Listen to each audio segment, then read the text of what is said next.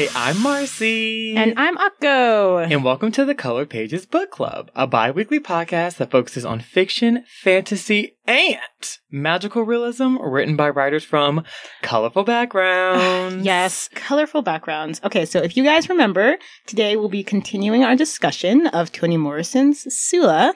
When part 1 ended, Sula had left the city for 10 years, and we had made some predictions. Yes, we did. All which were very accurate, I would say. Honestly, they were like not too bad. But what were your predictions? So if you guys remember, which, we made our predictions, which were Jude turns out to be awful. Okay. Jude turns out to be awful. We thought we were going to figure out what happens to Eva's leg. We thought that the Chicken Little situation would, resurface in some capacity. Mm-hmm. We also thought that Sula would grow into some type of pariah figure now that Nell had married Jude, like maybe she wouldn't be able to let go, and that the absence of Nell from Sula's life would make Sula much more odd, and it would stand out more in the society. And lastly, I think we thought Jude and Sula would be beefing over Nell, like this sort of weird energy, right. like I was here first. It's like a whole situation. Right, love triangle. I was like kind of hoping that there would be like some like amorous, like queer, like intention. And honestly, looking back, like we weren't totally off. Yeah, like, we got some things right. Yeah, so some things were right on the money, other things not so much. It's definitely not a repeat of 5th season where we were like, we're gonna find like what's his name? Jaga. Juju, JB. What's his name? What the fuck is his name? I have forgotten. Oh my god. His name isn't Jude. Jude isn't Sula. No. Oh my god. What was his name?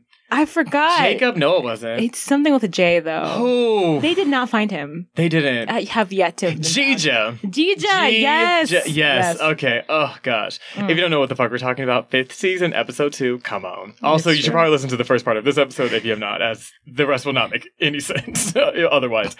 But yes. So those are our predictions. And so I guess now we will, just kind of go into the plot summary and kind of go into our thoughts.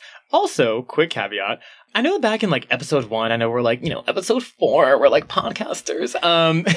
But in episode 1, we kind of, like, I had sort of given a summary of what the show would be like, and I was kind of saying how we were kind of trying to do, like, a non-spoiler section and a kind of spoiler part section, and that, like, the quote part would be more, like, independent. As y'all can probably see, that shit is really out the window. So, honestly, the format of the show really is just going to be, we summarize the book up into the part, and then we just talk about it. So there's just going to be spoilers. Everywhere. I'm sorry. Everywhere. It's just going to happen. I'm sorry. So just wanted to make that clarification in case people were like, that's really weird that y'all said that this could be the format, and here you are not doing that. Like, way to be really consistent. But yes, so there is that. But anyway, with all that out of the way, let's jump right into this meal. So essentially, like Akko mentioned, when part 1 ended, Sula had left the town for about 10 years. Nell had just gotten married to Jude, who has like really fragile masculinity. And we were kind of like, oh girl, it's about to be a whole shenanigan. So when the book resumes, it's in the year 1937. And Sula she's just returned to Medallion from college in Nashville. So, the first scene, legit, is her going back into Eva's house, and the two of them just immediately getting into beef. Like, up to this point, we didn't really know that Sula and Eva were beefing like that, because I'm like, I mean, that's your grandma, like, what? But, like, it's just like, they just had this whole back and forth where Eva was like, you're low-key evil, and then, like, Sula was, like, throwing shade about how she burned Plum, and it was, like, this whole thing. And so, Sula had basically ended the argument that they had with, like, oh, well, girl, like, I mean, shit, like, maybe I'll just, like, light you on fire, like, one day. And then, like, the next sentence was like, yeah, so Eva started locking her door after the conversation with Sula.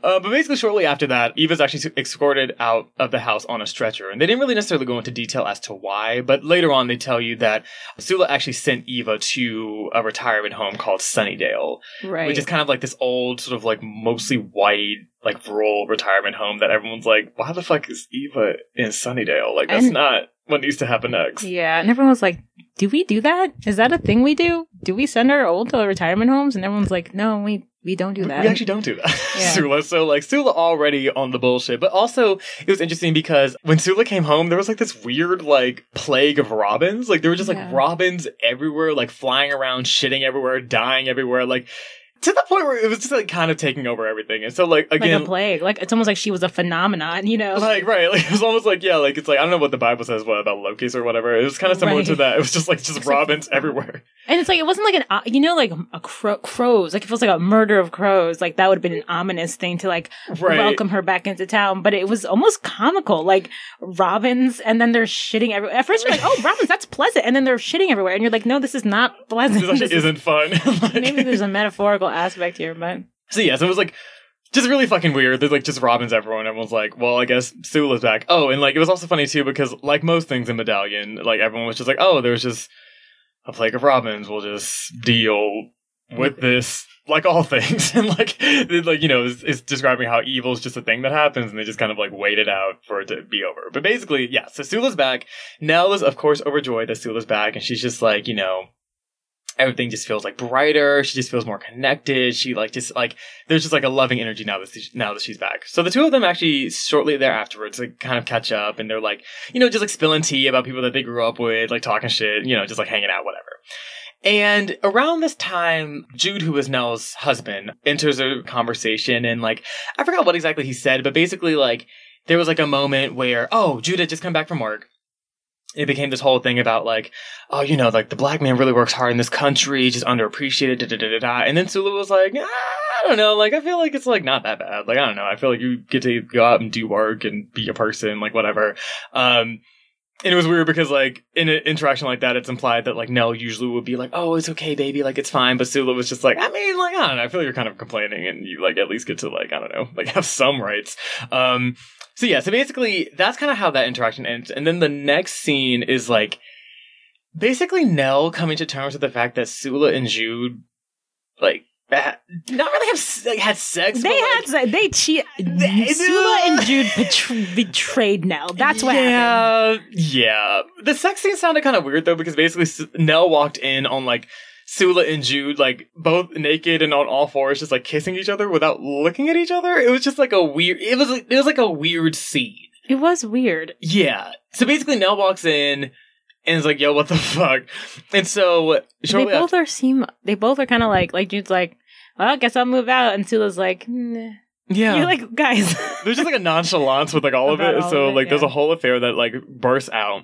Shortly afterwards, Nell is kind of like in this grieving period, and then she starts to see this like gray ball of fur in her bathroom, and it was kind of described that like, when she first discovered it, she expected to be like really upset and to like let out this deep wail of like despair, but then nothing really came out, but she could like see out of the corner of her eye this like gray furry ball, and she like didn't dare to actually look at it because she knew that if she did, like it wouldn't bode well. So it's just like kind of again this like similar to the robins, like just like this weird phenomenon that's just kind of there that like showed up after her discovering that like they were having this affair. And so so that's kind of where that initial chapter ends. Basically it kind of goes into talking about how even in this period where she's like, yo, what the fuck, I can't believe Sula did this shit, like she still like thinks about her and like clearly still cares about her.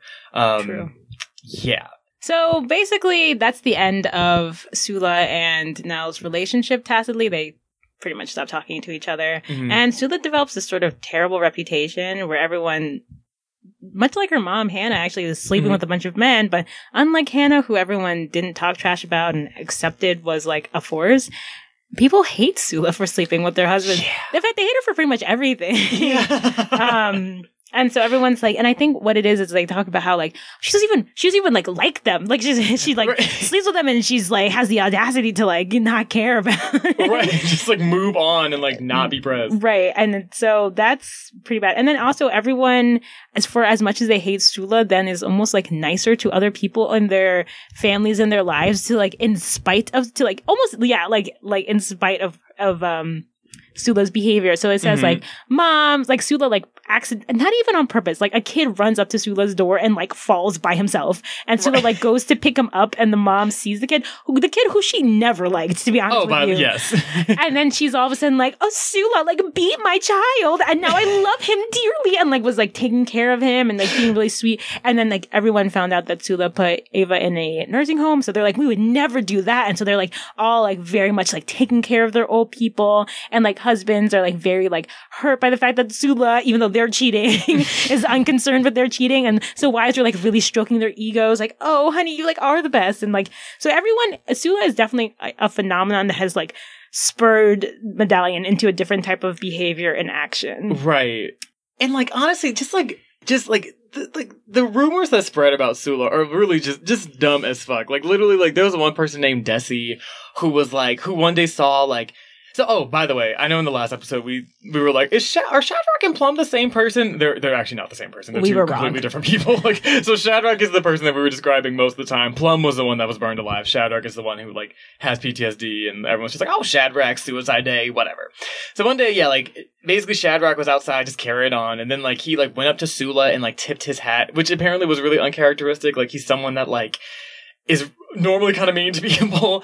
And so, like, that happened, and, like, after Desi witnessed this, she, like, went back to her house and then, like, had a sty on her eye, and she was like, see, I saw Miss Sula, and I got a sty on my eye, and that has never happened before, so, girl, I'm cursed, Sula is cursed, she is of the devil, and everyone was like, yes, girl, you better tell the truth, and it was just like, but, like, where's the evidence? This random nigga named Mr. Finley, who has been eating chicken bones for 35 years, one day, like, was on his porch, like, eating chicken bones, looked up, saw Sula, and then choked and died immediately.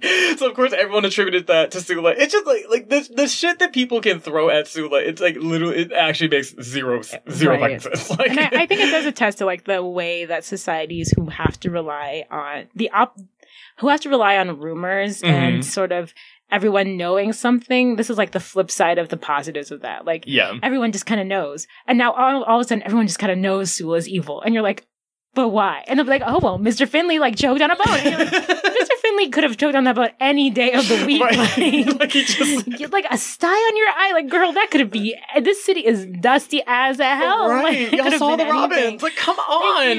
Like, God. It's so funny. And also, it, like, talks of, like... It, like, attests to Toni Morrison's just, like, ability to put humor and just the most, like... hilarious way. She just like has a way with words that just makes you read it and you're like, this is absurd and hilarious, and also oddly like feels very close and real and true to something that would happen in real life. And like speaks to like the human psyche in like a strange way. Like Mr. Finley, I see myself in Mr. Finley and I'm just like, what is happening? Anyway, I just cannot. Anyway, so as you were saying, I'm sorry.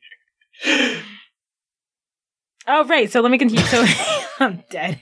So Sula does, though, fall for a man named Ajax, who oddly kind of, like, catcalled her when she was, like, a kid, and I think he called her, like, pig meat or something, which is not the most romantic call that I've ever heard, and it would not endear me to anyone, but, so, she's grown up now, she's 29. Yeah, she was a whole 12 when he called her that, and he was, like, 21. So, like, But now he is 38 and she's 29. So yeah, Ajax is like, he's a fuckboy. Okay, like that's just the truth. He has all these girls kind of caping for him, trying to get his attention, starting fights in the streets over him, like typical literally type knifing of people, like literally knifing people for Ajax's attention. And he's like, I am unbothered, unconcerned, and I do not care. And you're like, wow, Ajax, like you just really be like putting spells on people.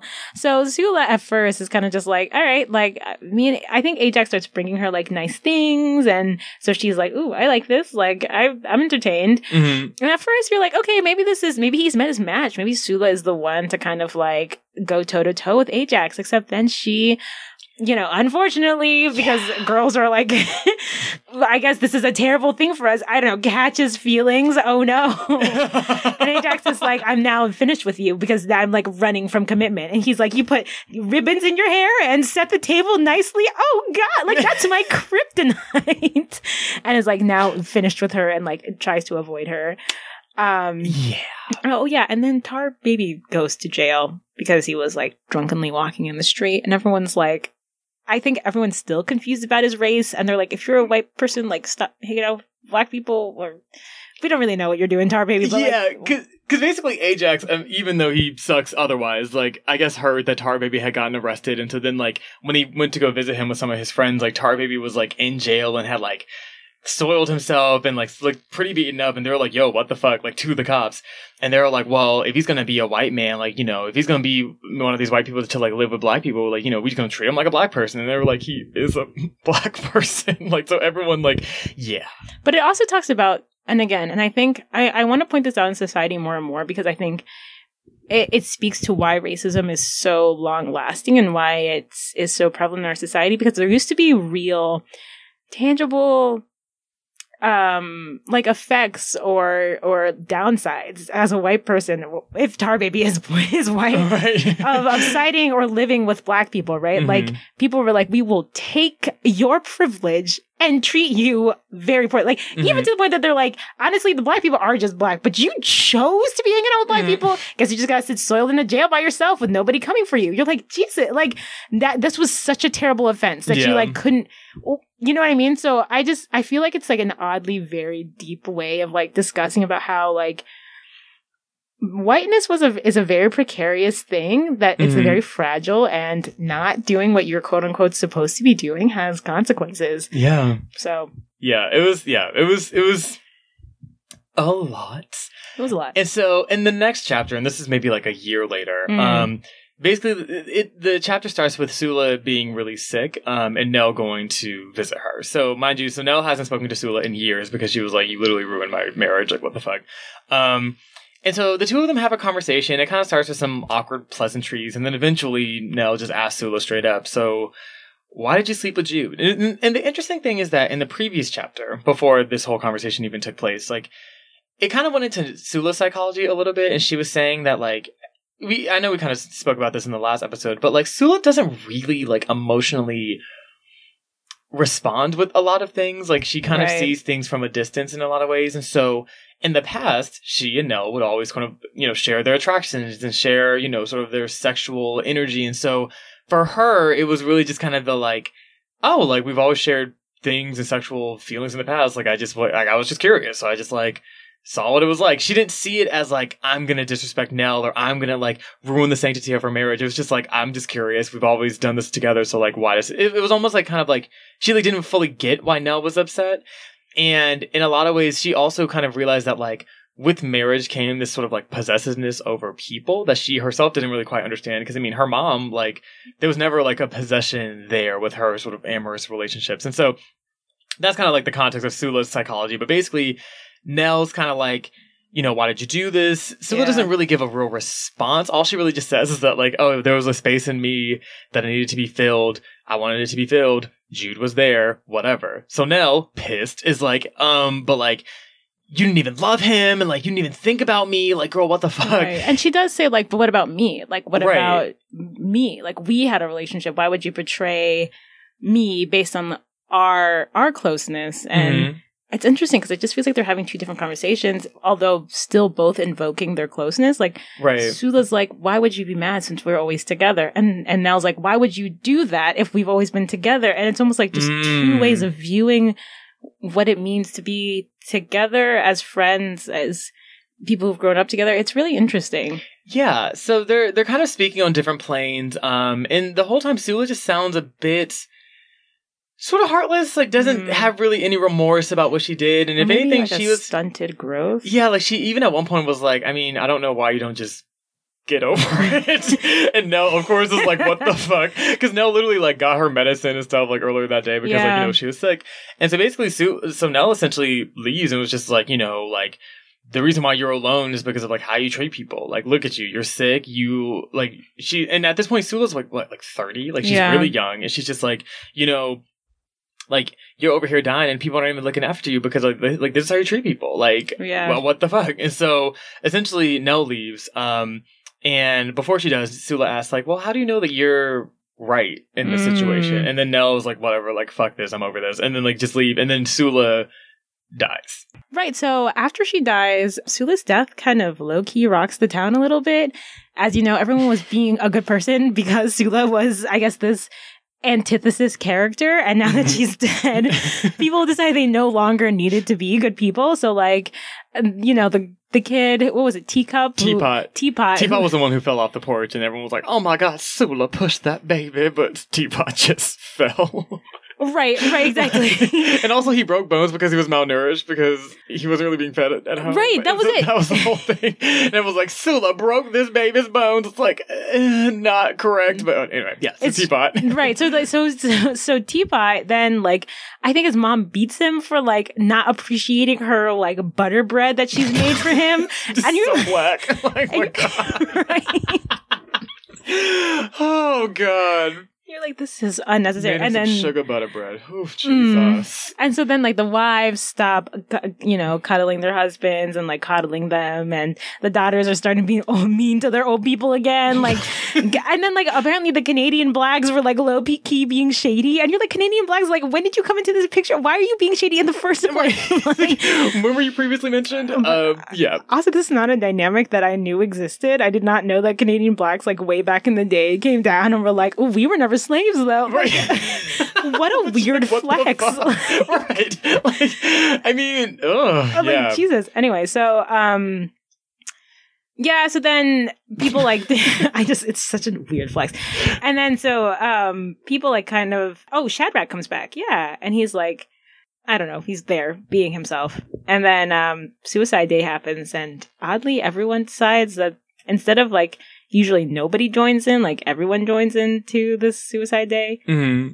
So then, like, around this time, like, true to form with Sula being, like, a metaphor for a plague, like, everything goes icy, the crops start dying, and everyone just, like, becomes somber and, like, sober. It's just, like, very odd. It seems to, like...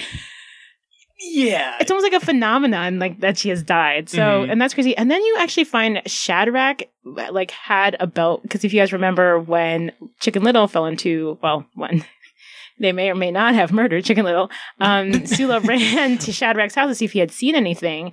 And then you actually get this whole part where they explain where, like, Shadrach saw the little girl, and I don't think he saw her, like... I don't think he was thinking about her throwing Chicken Little into the water. Like, he was just surprised to have a visitor. And it actually kind of seemed like pseudo-sexual, like, when he was talking to Sula, like, it was a little bit weird. But then she like, was so freaked out, if you guys remember from part 1, that she, like, ran out and was like, I saw, like, I don't know what to do. But he was more like, oh, this girl left her belt behind. Like, this is the only person who's ever visited me. And he, like, put the belt up on the wall. And so when Sula dies, he's kind of like, dang, like, the only person who ever visited me, like, that person who, like, he felt like he was close to, oddly, it was now past, and he, like, didn't want to do Suicide Day anymore, didn't want to do anything.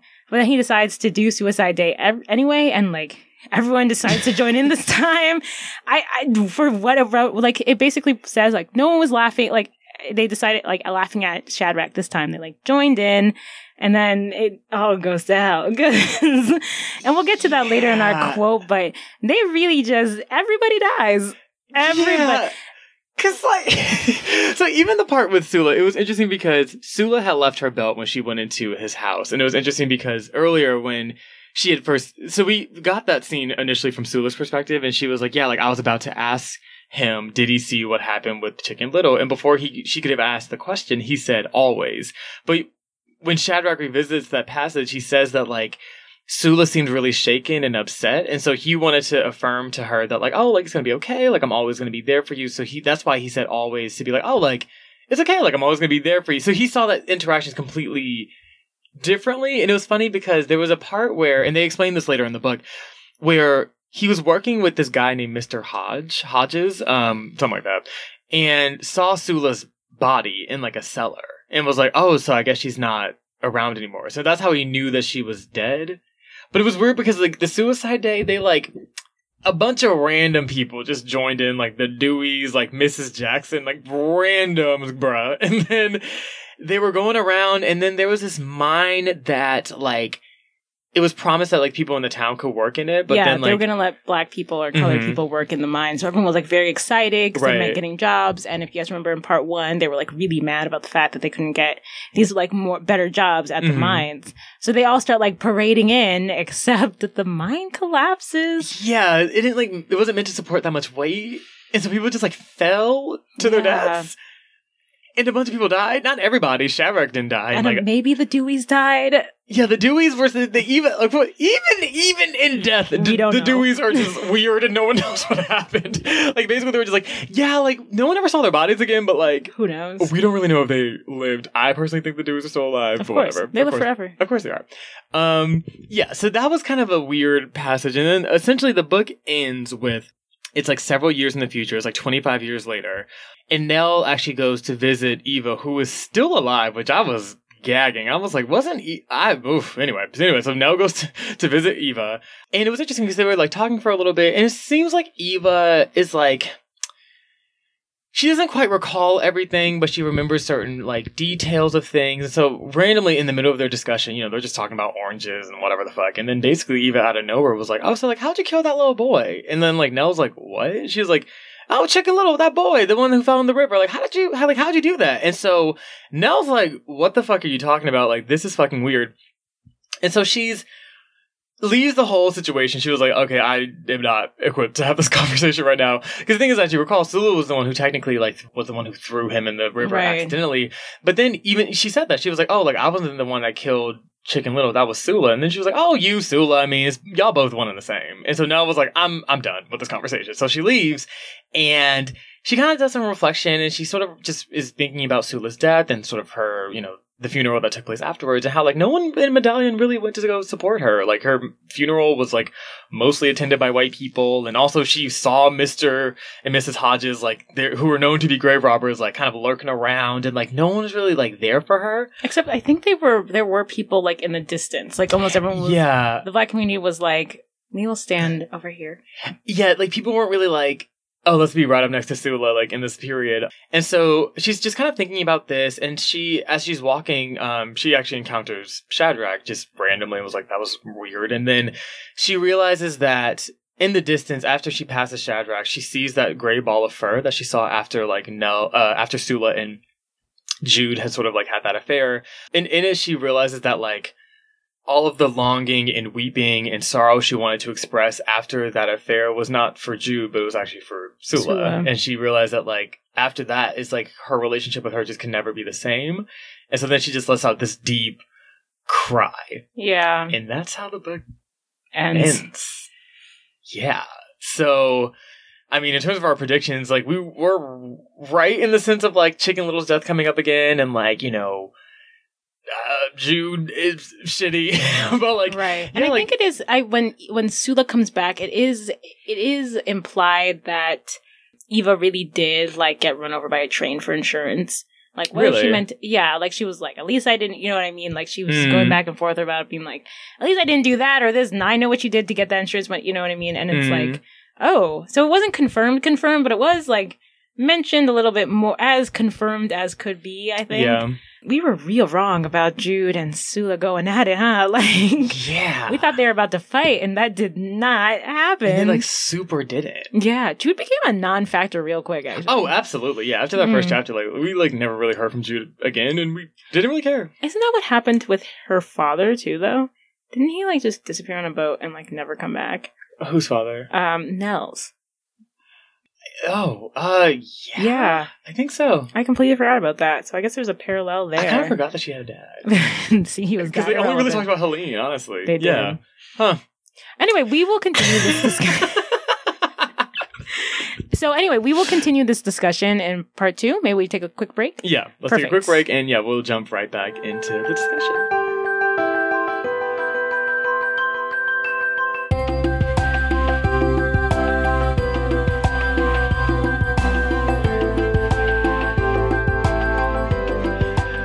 And we're back. So, I don't know what that was. Beautiful. Right. So, before we jump into our usual discussion, I actually want to take a quick moment and shout out one of our listeners by the name of Victoria, who, read Sula back in December, and she actually had some questions for us and some things that she wanted us to talk about in particular. So, again, if you want to email us at thesecoloredpages@gmail.com, y'all might get a shout out on the show. But Victoria was curious and wanted us to talk about just a few different scenes that happened in the book. She sort of wanted us to talk about sort of, I guess, who Sula represents in society. Like, is she us? Do we need people like Sula? How her race kind of like influenced her characterization. Additionally, also to like that really weird scene of Suicide Day where like everyone died with Shadrach. That was crazy. And kind of like there was at the very end, actually, and we didn't mention this in the plot summary, but after Eva had asked Nell, like, oh, like, whatever happened to Chicken Little? How'd you kill that little boy? Blah, blah, blah. The book kind of goes on to say that, like, from Nell's perspective, she actually found this, like, delight in Chicken Little dying. And there's actually a really interesting passage that we'll read later and parts of the quotes that, it's just kind of like, it's kind of... Between Sula and Nell, who needs who, and who's the villain, who isn't? What's the questions? Yeah, we got questions. So basically to start off though, so once again, thank you, Victoria, for your questions. We really appreciate you. Yeah, they're deep. So in terms of who Sula is in society, I think it's a classic case of people coming together at the expense of someone else. I think in a lot of ways, human nature kind of perpetuates this idea that, like, for some of us to feel in community, there has to be like a common adversary or like a common, just, I don't know, just like there's someone who has to represent sort of the opposite of who we are, the antithesis of who we are in order for us to really build community. Because like for our community to be a thing, there has to be a thing that represents what we are not. And so I think Sula just kind of represents that genuine other.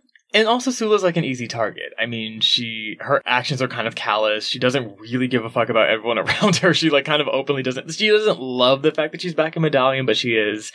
And she's someone who, in a lot of ways, the people, and in particular, the women in Medallion don't really have a lot of, I guess, just options in terms of like how to navigate socially. Like a lot of it is either fall into marriage and sort of like the social prescriptions that come along with that, or be sort of like a Sula, to a lesser extent, Hannah type character that kind of like has a greater level of independence, but in that there is this like, I feel like Sula takes it to the extreme. I feel like Sula very much is this person, this kind of like, I know we mentioned this earlier, with, like in the forward with, of Sula, like this idea of like an outlaw women and like just kind of like what possibilities that opens. She's just someone who really doesn't like, she's not bound by like social perception or expectation. She just kind of does her own thing. And in a lot of ways, despite Medallion being a really open place typically that kind of accepts people for who they are, this is something that they really bump heads with. Like, it's something that, like, even though they accept Sula, they don't run Sula out of town. They also don't like Sula. It's really obvious that they just, I mean, when she died, no one really, people were like relieved. Like, everyone was just kind of like, oh, thank God. Like, it's just, I think she's just like, I don't know. Yeah. I see what you're saying. It's I was thinking about this because Toni Morrison does talk about Sula in her forward as like a black female outlaw, and what does that look like? And at first I was thinking about it, it's like her question is, how do you become an outlaw in black society? Because black society does have not an open arm policy, but almost like a just let it rock, or like they said in the book, like, this is just a phenomenon that happens. Like, we're not going to make a big deal out of it. And Sula, but that's not to say that there aren't any rules. And I think that's what Toni Morrison is trying to point out.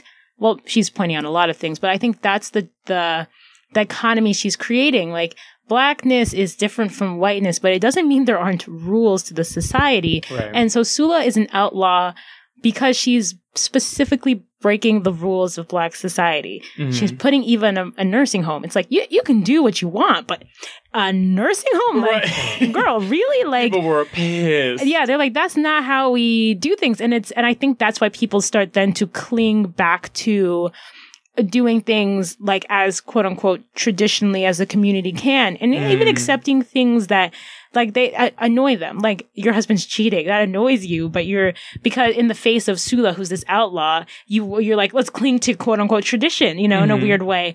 And so it's I think Sula is like, she's a foil, or what's it called? The antithesis that kind of like shows where exactly the lines are drawn around the community. Right. And I think that was actually like a very interesting part of the novel that I was like, oh crap. Like, that's kind of what Sula's doing. But also she's kind of showing, I actually really love this because I don't think enough people do this, like kind of shining a spotlight on what's wrong with our black community without even mentioning whiteness.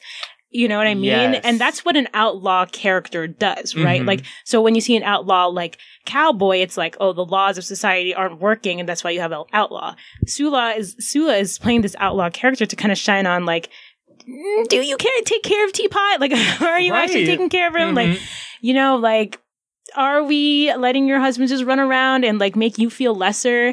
And there's a point I really like where Nell comes in to confront Sula, as Marcy pointed out. Nell's like, "You're lonely and no one talks to you," and she's like, "Lonely, ain't it?" And then Sula responds, "Yes, but my lonely is mine. Now your lonely is somebody else's, made by somebody else and handed to you. Ain't that something? A second-hand lonely." And I was like, whew.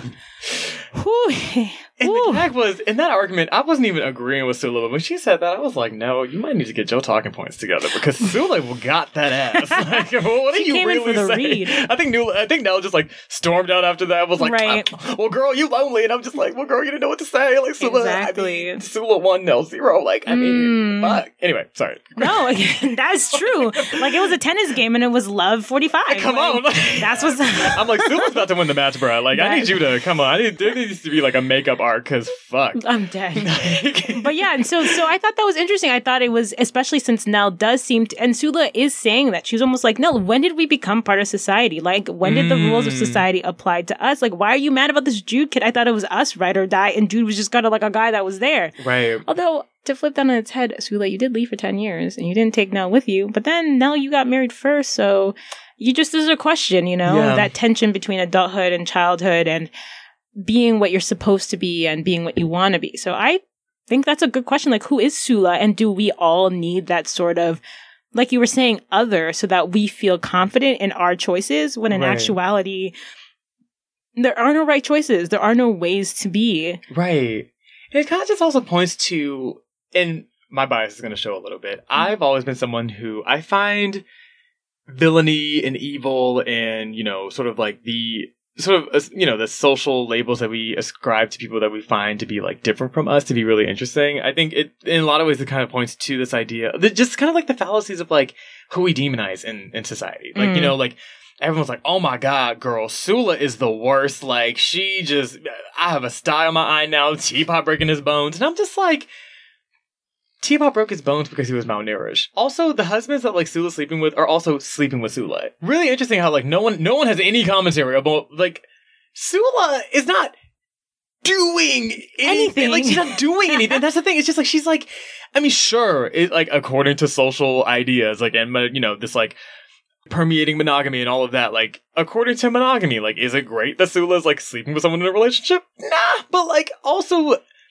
they're sleeping with Sula. Right. And the thing is, like, and the funny part was that people, when Hannah did it, it was fine. Because it was like, Hannah would find, like, consistent people. She would sleep with them consistently. Or even when Nell confronted Sula and was like, so you didn't even love him, blah, blah, blah. Like, that's really what irritated them about disregard. This. It's like, the fact that Sula it wasn't like she slept with them because she was in love with them or she, like, wanted to be with them. She was just like, I just wanted to try, see what it would be like. And now I'm over it. And like, both men and women alike were like, you can't do that. Like, you can't just like jump in and jump out. Like, what the hell? Like, it's just, and it was interesting because it's the thing that she does where she leaves and comes back. That's what people don't like. They don't like that because almost everyone's like, Hannah never left. Like, Hannah was part of the fabric. And I think that's what it is. And I feel that in the Black community and even the African community, like, if you stay, your oddities are accepted. Right. But if you leave,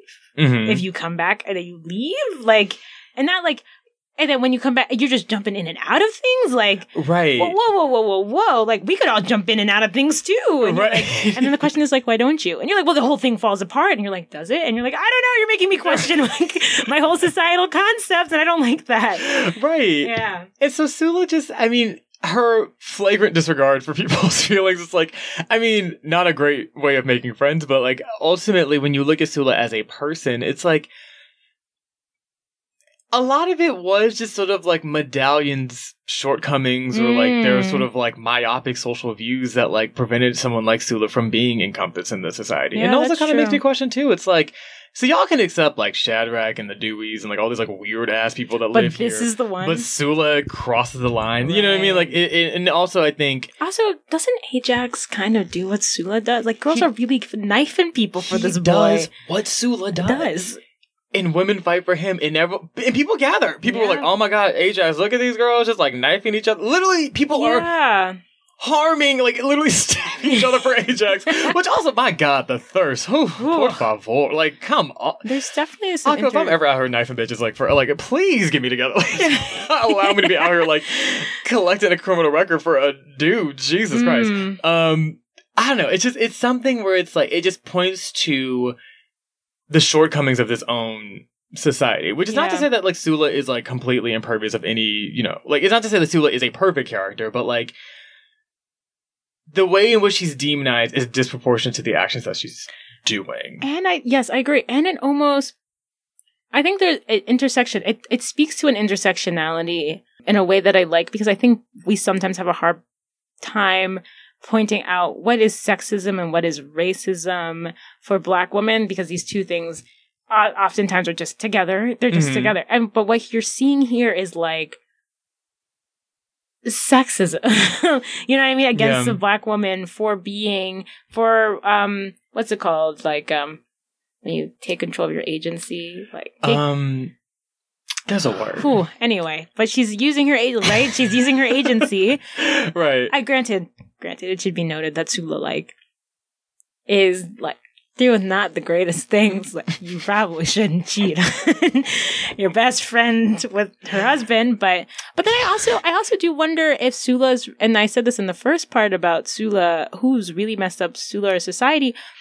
Sula, when she threw the child, Chicken Little, into the water, was very like upset about it. Right. And when her mother died in a flame, and everyone was like, Sula, you're evil. How come no one, she's clearly traumatized and hasn't had time to process that, and nobody is helping her process it, kind of the same way Plum becomes this sort of like traumatized person that is unable to be folded back into society. And Sula almost gets that same treatment. And I think maybe that's what she's afraid of when she goes to Eva and is like, maybe, you know, what you did that to Plum, what are you going to do to me? Right. Like, and so I think there's something to be said about the question of Sula's trauma and what that means, especially in relation to like Nell or someone. Right. You know?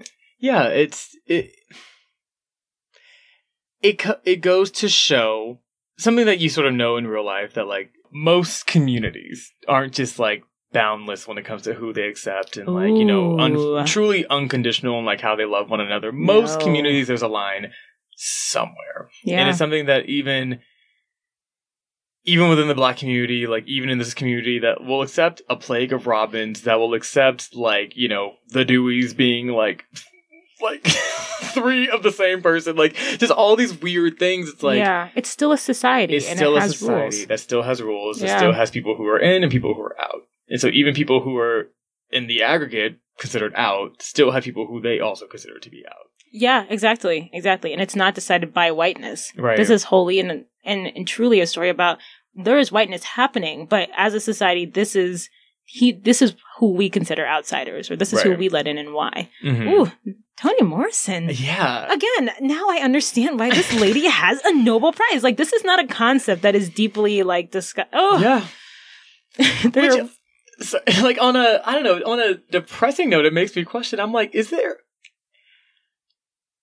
such a thing as a community that truly accepts everyone around? But at the same time, I think also that would have to come with the caveat of like, when you accept people unconditionally, you accept every element that you're getting. And so sometimes it's like, do we want to do that? Do we want to have just like these boundlessly accepting communities that just like are just like, oh yeah, anyone and everyone is totally cool, whatever. Because like we mentioned earlier, I mean, not to say that this happened in the book, but like even the whole incident with Shadrach and Sula, and it was kind of implied that like that interaction might become violent or might become kind of weird. It was like, you know, there was this idea of like, oh, Shadrach just does whatever, like it's cool, whatever. Right. what is the violence that is allowed when we accept people? Yes. Yeah. Mm-hmm. And who do we accept and why? And where is the power dynamic in that? Ooh. Yeah. Ooh, I don't have answers to the questions, Marcy. And how much of that violence is actually like a realistic progression of events, and how much of it is just speculation and like fear permeating? Why is it that Sula is considered more violent than like a Shadrach, or like people who are like, not to say the Shadrach should be considered violent, but like, you know, why is it that like what's influeing these these responses here, right? Right, because Sula doesn't really truly do anything particularly. Okay, yes, cheating on your that. I keep going back to that. I heard you. I'm like, yeah, it wasn't great, right? But like, does she do anything terrible? Right. You know what I mean? That's why is this so unforgivable? Why is Sula so unforgivable when all these other things are forgivable? Right. It's a good question. And like, also, what would Medallion look like if the Sulas were integrated? Oh, what would that mean for? I mean, even when you think about Medallion, especially because, like, you know, sort of tangentially, right? There's, like, this mind that, like, you know, people want to start working in and all of that. It's just, like, when you invest in the people who are, like, the most marginalized in a place, like, what does that mean in terms of, like, the capital? Yeah. Or, the potential that emerges from a place like that? Like, what kind of innovation can, like... sprout from that? Yeah. But then my question is also, because Sula... Are people also afraid that the society falls apart if they all act like Sula? If everybody leaves Medallion for 10 years, there is no Medallion to come back to. This is true. So that's something to be said too. Like, as positive as Sula is, she is... Outlaws need the law to be outlaws. Sula needs Medallion to continue to be for her to go out. And then... what did she say? She was like, you were gone for a long time. She's like, maybe not that long, but maybe far. Right. Like, as long as Medallion still exists, like... you know, she needs it there, obviously, because she comes back. So, I don't know, like, what part of Sula is actually also taking from the society unfairly, and that's what people are kind of mad about. That makes sense. You know? I don't know. Right. But then men take from society so much. But then it's almost like we accept male takings. Oh. No! Now I'm in my feelings. Right. It's just like... it's just layers to the shit, There's right? layers. And, like, I think that's the beauty in the story. It's, like, there's so many ways. Because, I mean, also, if you were, like, yo, what Sula did to Nell was just unforgivable. And honestly, like, I just feel like that was just the fact that Nell could have moved past that, I relate. I would be like, I get it. You know what I mean? Like, it leaves people like Sula make us ask questions about ourselves, make us ask questions about, like, the communities that we live in, sort of the things that we accept to be default. And people don't like to do that. That is true. But let's talk about Nell a little bit. Right. Speaking about people who don't want to talk about who they really are, it seems like Sula is questioning, like, no, why are you pretending like you've always really been about it for this community like that? Like, you were also kind of an oddball. You were also kind of like with me. We grew up together. Like, and I think there is something to be said about the fact that there's like there's almost like a split. And when Nell gets married, of her choosing society and Sula choosing not choosing society, and that's where the tense part comes in the relationship. And isn't there like a quote that like aptly describes this? Right. There may be.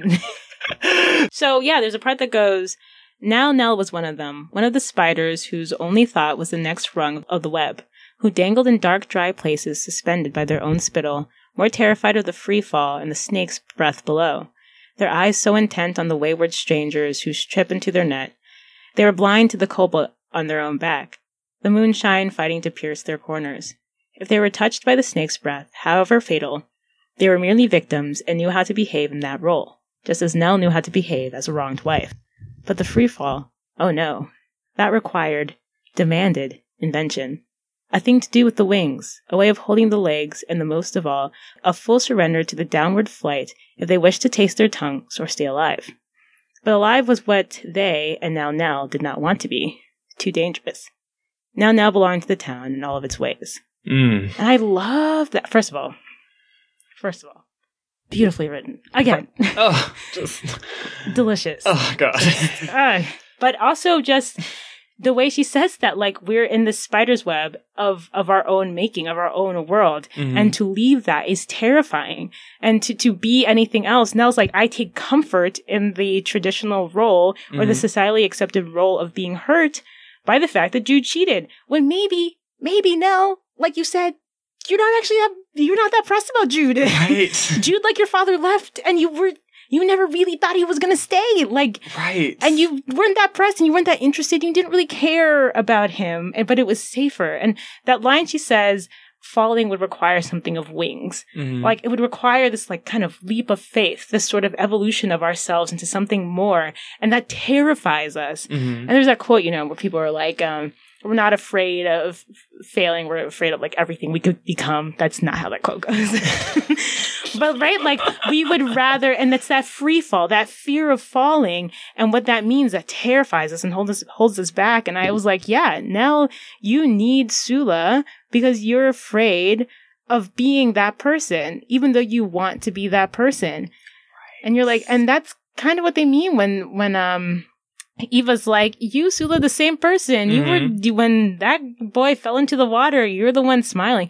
It's almost like, and honestly, it then goes back to Sula and those white boys who were beating up Nell and how she needed Sula to be the one to do the crazy thing. Right. And she prides herself in being the calm one. But, like, no, for you to be the calm one, there has to be someone who will do the thing. Right. That's real. And it's like, and it just makes you wonder. It's like, Sula is, like, indisputably a pariah in this society. But at the same time, in Medallion? Yeah. I feel like she is. I feel like people don't really fuck with her. She's a pariah, but doesn't everyone treat their friends and family better when she shows up and worse when she leaves? I'm just saying. Isn't that a function of pariahs? Is it?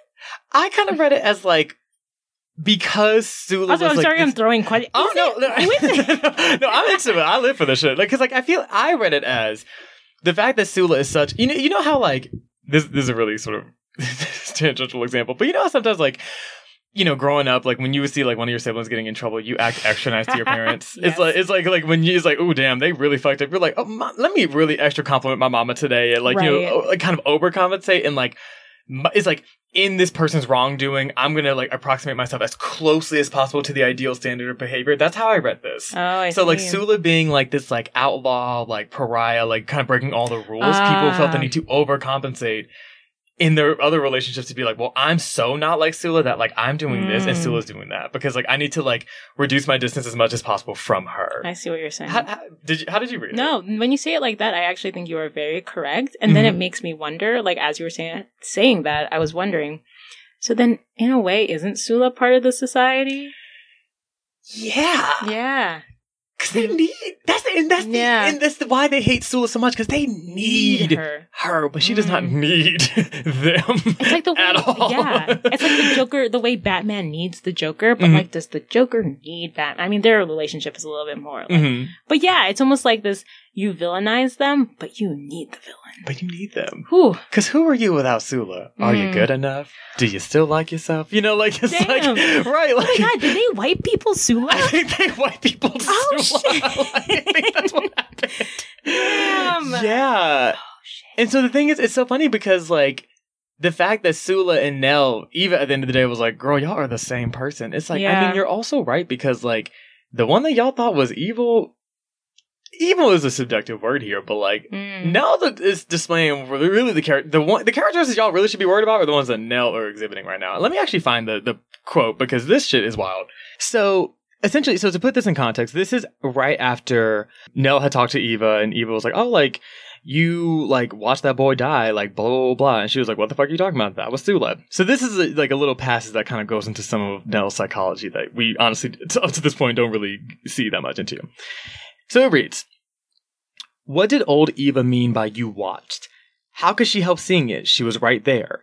But Eva didn't say see, she said watched. I did not watch it, I just saw it. But it was there anyway, as it had always been, the old feeling in the old question. The good feeling she had had when Chicken's hand slipped. She hadn't wondered about that in years. Why didn't I feel bad when it happened? How come it felt so good to see him fall? All these years, she had been secretly proud of her calm, controlled behavior when Sula was uncontrollable, her compassion for Sula's frightened and shamed eyes. Now it seemed that what she had thought was maturity, serenity, and compassion was only the tranquility that follows a joyful stimulation. Just as the water closed peacefully over the turbulence of Chicken Little's body, so had contentment washed over her enjoyment. Ooh. So, get your girl Nell. Because the thing is, like, without a Sula, that kind of, like, response is, like, you literally got a joyful stimulation from watching that little boy drown, like... You know what? I think it attests to the evil in all of us. Yeah. We all want to believe that there's someone else who can be the villain, when in actuality and truth, we are all very capable of bad behavior. Absolutely. And I think that's true. Yeah. And it makes you wonder, if we're not for a Sula, if we're not for a Jude, like... What kind of person would Nell really have become? Like, how much would you have really acted on this if you, like, how much would you really be subscribing to this propriety if people didn't buy Nell's thing, right? If she tried to be normal, but people didn't think she was normal. Right. Because Sula being there allowed her to be the normal one. Right. Wow. So it just makes you question. I'm like, and I think, and that's the thing that, again, is like, especially like as you like, because, you know, you like watch cartoons when you're little and they're just like, oh, like this evil person, like Mojo Jojo did this evil thing and the Powerpuff Girls have to like fight. It's just like Mojo Jojo, like, it's like us, you know? Like, it's like no one's like, this whole idea of like people are just evil or not evil. It's just like at the end of the day, for most of us, it's just like not really the case. Like most of us, like, given different circumstances or, you know, whatever, different social environments. I mean, if Nell was in an environment that's socially activated this premonition inside of her to like act out this violence. Or if she had just had Chicken Little on her hands. If it would just been her instead of Sula. It's very possible. It's just as possible of happening. Right. In the reverse. And how much of that would have been an accident? Right, because Sula seemed to be genuinely distraught about it. Right. In a way that Nell wasn't necessarily. Yeah. So. Ooh, I just think it's really interesting. Like, this book. Oh my god. Ciao. So let's talk about this parade real quick. Okay. This parade, again, and this again talks to just how the way Toni Morrison will mix humor with something that is so very just so much not funny. So as we said, they go, and I want to read this quote because it's I'm sorry, I'm like really trying to keep it together. Like it's just a crazy quote. So basically they've gone to the mine, and this is kind of the last chapter of that. A lot of them died there. The earth, now warm, shifted. The first 4 poles slipped. Loose rock fell from the face of the tunnel and caused the shield to give way. They found themselves in the chamber of water, deprived of the sun that had brought them there.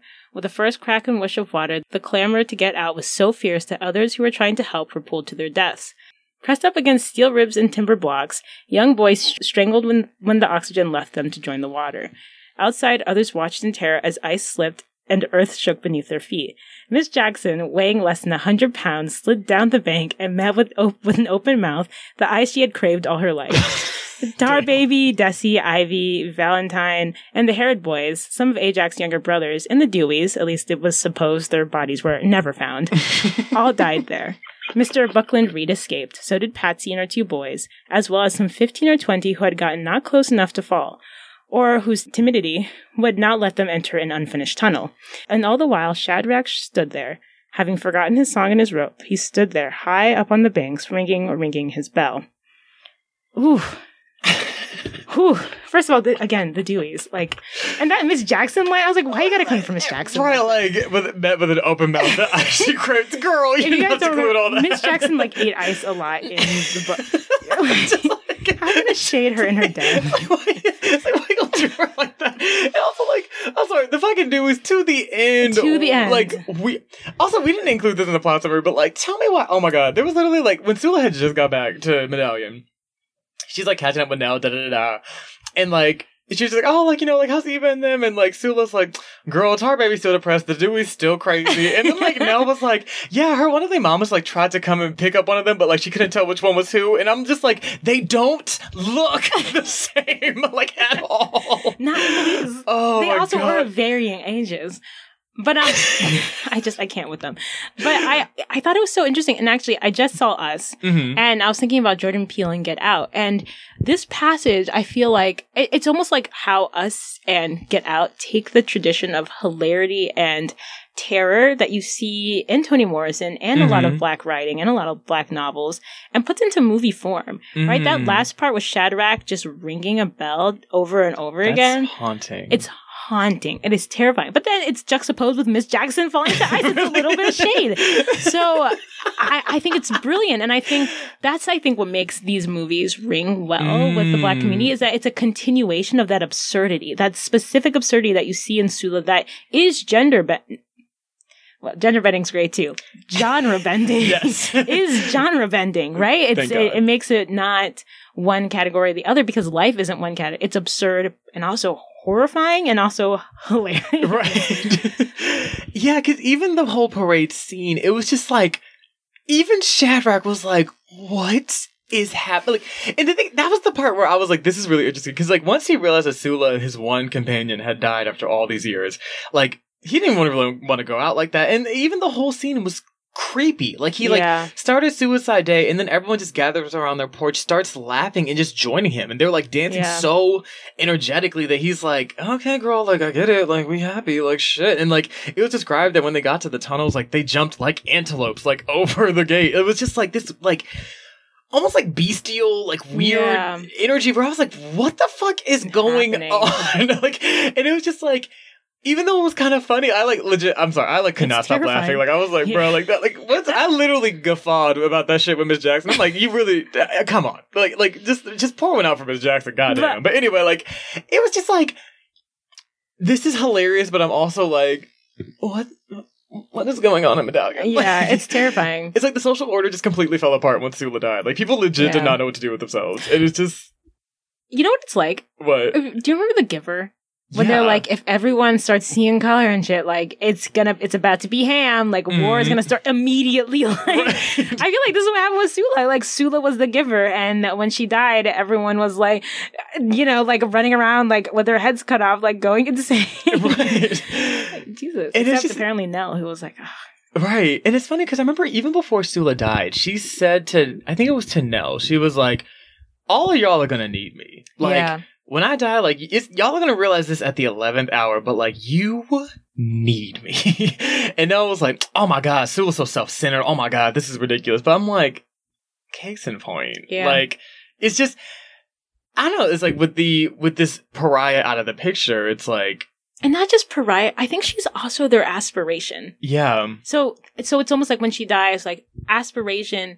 You other the aspiration, but you also, it's kind of like keeps you from going to suicide. Like, you know what I mean? Like, because just going back to the wing metaphor, the free fall in the wing, like she's unconventional, but also deep inside you also kind of want to be free too. You need the fact that someone left town for 10 years and became someone else, because that means somewhere, if you were willing to give it all up, you could also be Sula, you know? Whew. I think this is so weird, but now I'm understanding, like, the poor white experience where they're like, someday I could be rich too, and that's why I'm going to enact this, like, very oppressive policy that helps no one but rich people.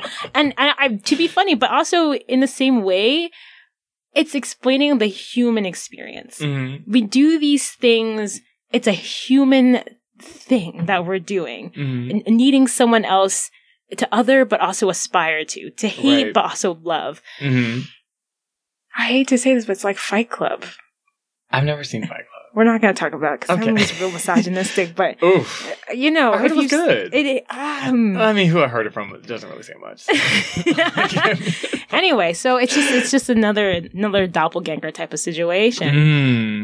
So I just love that you brought up that idea of horror, because, like, it's just, I think what, at the base of it, a lot of what makes something horrifying or creepy is just, like, when we ascribe emotions to things that, like, should not have that same emotion. Oh, I see. Like, juxtaposing, like, it's like, this is funny as fuck, but, like, this shouldn't be funny at all. Right. Like, everyone's smiling and laughing, but, like, what they're doing is, like, kind of haunting and really weird. And so disturbing that even Shadrach is like, what the fuck is going on? The emotional volatility and, like, unpredictability is, like, what leads people to being like, it's almost like why... You know, when you see, like, in a scary movie, like, people sing, like, smiling, or, like, when a killer's, like, smiling, or they're singing, like, children's songs, or they're just putting in these elements that, like, should not represent this horrifying... Like, horror should just be horror, terror should just be terror, evil should just be evil. It shouldn't be human. It shouldn't be, like, a subject to all of these different experiences, all these different emotions, all at the same time. Yeah. We almost need... We want it... Like, in a perfect world, evil would just be evil. It wouldn't also be funny, or weak, or insecure. It would just be evil. And or able to, like, assimilate into a society and, like... follow all the rules of propriety and not really be clockable. Like, people like Nell should not, like, that shouldn't be, like, right. You shouldn't be evil. Like, you should just be, like, one of the people that conforms just like everybody else, God-fearing like everybody else, and not enjoying yourself when you see a little boy die. Yeah. That's not a thing that should, you know, and like, that's the part is where it's like, wow. That terrifies us. They're like, could I be Nell? Could I also be low-key deep inside myself, like, capable of such... Maybe not even that deep. Yeah, that's what terrifies us. And that's kind of what us in the movie is, too. Yeah. That's that fear. What are we capable of? Yeah. I mean, there's a lot to us, but there's a lot to us. Oh my God.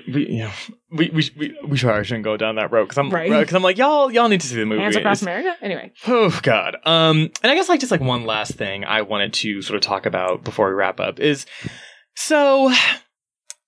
To be fair, Toni Morrison never necessarily, to my knowledge, like, marketed this as like a queer novel or anything like that. But I remember kind of as I was picking the books, this book really stood out to me because a lot of queer people were just saying, oh, this is a really important novel. Like, this helped me learn so much about like queer relationships and things like that.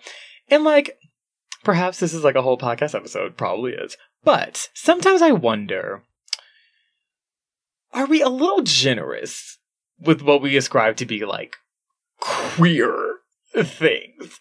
Like, reading this book, I feel like it's more like a statement around friendship and like closeness. But I think sometimes it's like we as a society are so quick to ascribe sort of a sexual underpinning to something that should just be sort of like an emotional experience. Like, I didn't really necessarily read Sula, and I mean, I can understand why someone might read Nell and Sula's closeness as sexual, but like, I didn't really read it as sexual. Like, how much room are we allowing people to just be like emotionally close to one another without, I guess, there being a sexual piece? Not saying that like a sexual piece is bad, but it's just, you know, like, it's like, I feel like sometimes or like these things that, like, in my opinion, should just be more of like a benign example, like relationships, like the closeness between Nell and Sula, like that should just be like a normal occurrence. Like I guess also, what does it say about our society that like this reads as like a queer sort of like underpinning when it's like so little is happening. Not that much is really like happening. Yeah, I agree with you. I think it's like, and I think this has to do with the past of not being able to outwardly say things were gay relationships. So if you were queer, you were looking for the affection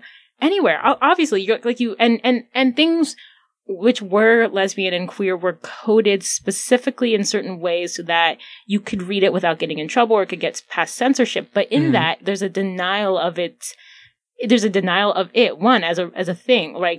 That can be talked about loudly and proudly. But also in that is this need in American society, which I think is ridiculous, to sort of make every type of relationship one thing. Right. Love is only romantic love, and friendship doesn't really exist. Like, oh, you guys were that close? Then maybe you guys had to be sleeping with each other. Like, you know what I mean? It's like, love is such a wide and big and multifaceted thing that, like, I think it's a little bit ridiculous to just simmer it down to this very poor, you know, like, just to say this is, well, it had to fit in this category and that was it. And you're like, no, these are childhood friends who grew up together. And like, maybe it was sexual, maybe it wasn't, but just we don't need to, like, first of all, and I can understand, like, at the time, like, in the 70s, it would be very hard to write a queer novel and get away with it. I mean, people have written them, but it's very difficult. So I understand that. And then, so maybe it's a utility of a bygone era of needing to code things. So I don't want to take away from that experience. But it's just, love is a complicated thing. And I think we should allow for that complexity in our society now, when we can now say what things are without having to code them. Right. Just to allow people the spectrum of experiences. Right. And not bog them down to, sounds so millennial, to certain categories and labels. But you know what I mean? Like, to allow for the complexity of the way we feel and interact and love and know each other. And that's actually part of the problem in this novel, right? It's like everyone wants things to be a specific way, even though society is bursting at the seams to not be that way. And people seem to not even want to be that way. Right. And so then to go and then say, like, this, what this is and isn't, seems like a little... Yeah. You know? And I think you bring up a great point about, you know, just sort of the coding, sort of how things had to be constructed in order to sort of be legible in, you know, the times then. But I guess sometimes too, it's, I think ultimately, it's not really even a critique of Sula. It's not like, I mean, this has really nothing to do with the book. It's just more so, I guess... It says something about us as a society. I guess I'm just kind of curious to see what it would look like if it was like, yeah, we could just allow... I think, as a society, we do a good... Not a good job. We turn a lot of our attention to sexual energy, and I think oftentimes we don't allow ourselves the same depth to experience, like, a platonic or an emotional or even perhaps even just a simply romantic without a sexual kind of energy. We don't really allow for that nuance of closeness. I think sometimes we ascribe the most intimate relationships that we could have as being sexual ones. And like, I don't think that's true. Yeah. Oh, and not even necessarily if you're like, it's not to say like, oh, like if you're someone who just doesn't necessarily desire a sexual relationship. I think for like most of us, we can like that closeness, that intimacy, that like warmth and feeling that yes can kind of come from a sexual experience. Like but also doesn't have to. It doesn't like have to come from like a sexual experience. Or even you can there's so many types of love in the world. And it's like, why do we hierarchy? Which we know happens because people are like, oh, they're just friends. Just friends? What the fuck are just friends? We're friends. Like, that's a deep thing, you know? And and you're right, we make it a hierarchy of what's more important, what has more depth. And you're right, like, sexual romantic relationships seem to be in our society considered the most deep, like the most important. And this book kind of turns out on its head because Jude is not that important. Jude doesn't matter. Hannah's boys don't matter. Yeah. Hannah's husband doesn't matter.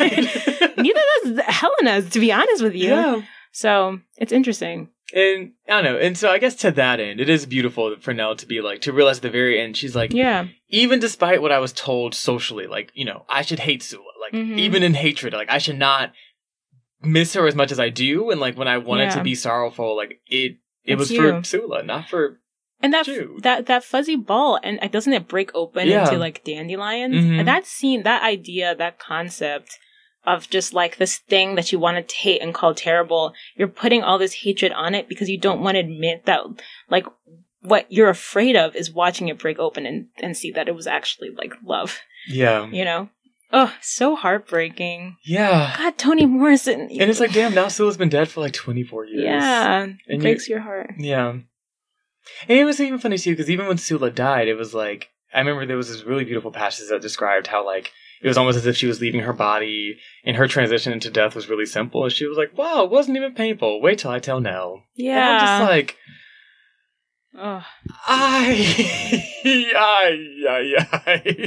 So, I just, good feelings all around. In terms of this book, I feel like, just, I guess to sort of summarize, are just would you recommend it? Absolutely. Oh, without a doubt. Like, I think Toni Morrison does a phenomenal job of just, I mean, one, the book reads really quickly and really simply. Like, it's like not, butter. It's not necessarily a hard book to read, but at the same time, it's like so complex, but also so funny. It's just like a very well-rounded book. And you also just get to, even though it's, I mean, Sula's not that long. It's like 80 pages. It's like pretty short, but it's like, at the same time, you get a really comprehensive picture of this community. You just grow to love them in a way where it's like, she uses words so efficiently. Mm-hmm. It's great. Like, she doesn't need like hundreds of pages of just like boundless description about whatever. It's just kind of like, it doesn't have to be that deep. She just is like, you know, and even in the interactions or just like in the small details she includes, you just like really get a texture for the community. Very intentional writing. Exactly. Very intentional. So absolutely read this fucking book. Like, my God, just do it. What about you? Yeah, of course. Like I said, I would recommend it wholeheartedly. It reads so easily and yet so deeply. It's very intentional, and it's just, like I said, I think it tells you about yourself and your society in a way that gets to the marrow of us, you know, the bones of us. And as Black people, I don't think we always get that in literature. We don't always get something that goes to the bones of us. Especially when you go to school and they like never have any of these books on the reading lists, and you're like, whatever. But so I definitely would recommend it. I think it's very good. She has other books too, if you guys want to read it. There's Beloved, there's The Bluest Eye, there's Song of Solomon. Yeah, so, you know, take a look. I will say some of her other books dark. Less humor, more dark. I haven't, so to be honest, I mean, y'all heard part 1. Like, I half-ass read Beloved, and now I read Sula. So, like, I'm not really the best one to They're give recommendations, good. but they're all good. But this depth that she has, you will find it in her other books about topics that, like, just make you want to, like, take a breath in and maybe not let it out. Like, it just is tense. Damn. Yeah, you're just like... And you're like, oh, God. Well, if y'all want to hear us maybe read some more Toni Morrison on the podcast, let us know. Let us know. Also, if you want to let us know of things, again, you can get in touch with us. Yeah, get a shout out like Victoria. Yes, like Victoria. Be like Victoria. Email us at thesecoloredpages@gmail.com. Go to our website, thesecoloredpages.com. And we also have a Twitter at The Colored Pages, where we will list our favorite quotes from authors and just kind of, give more information about the podcast, learn more about who we are. And yeah. But yeah, overall, y'all, read this book. My God, it's so good. Oh, God. But yes, next time we're going to be talking about another book, which is actually Akko's pick. Yes, we're going to be talking about La Casa de Espiritus, or The House of the Spirits. So get ready for that. That should be in a couple of weeks from now. Yes, 2 weeks from now. Yeah, so, stay tuned in to hear us talk about it. But until then, stay colorful.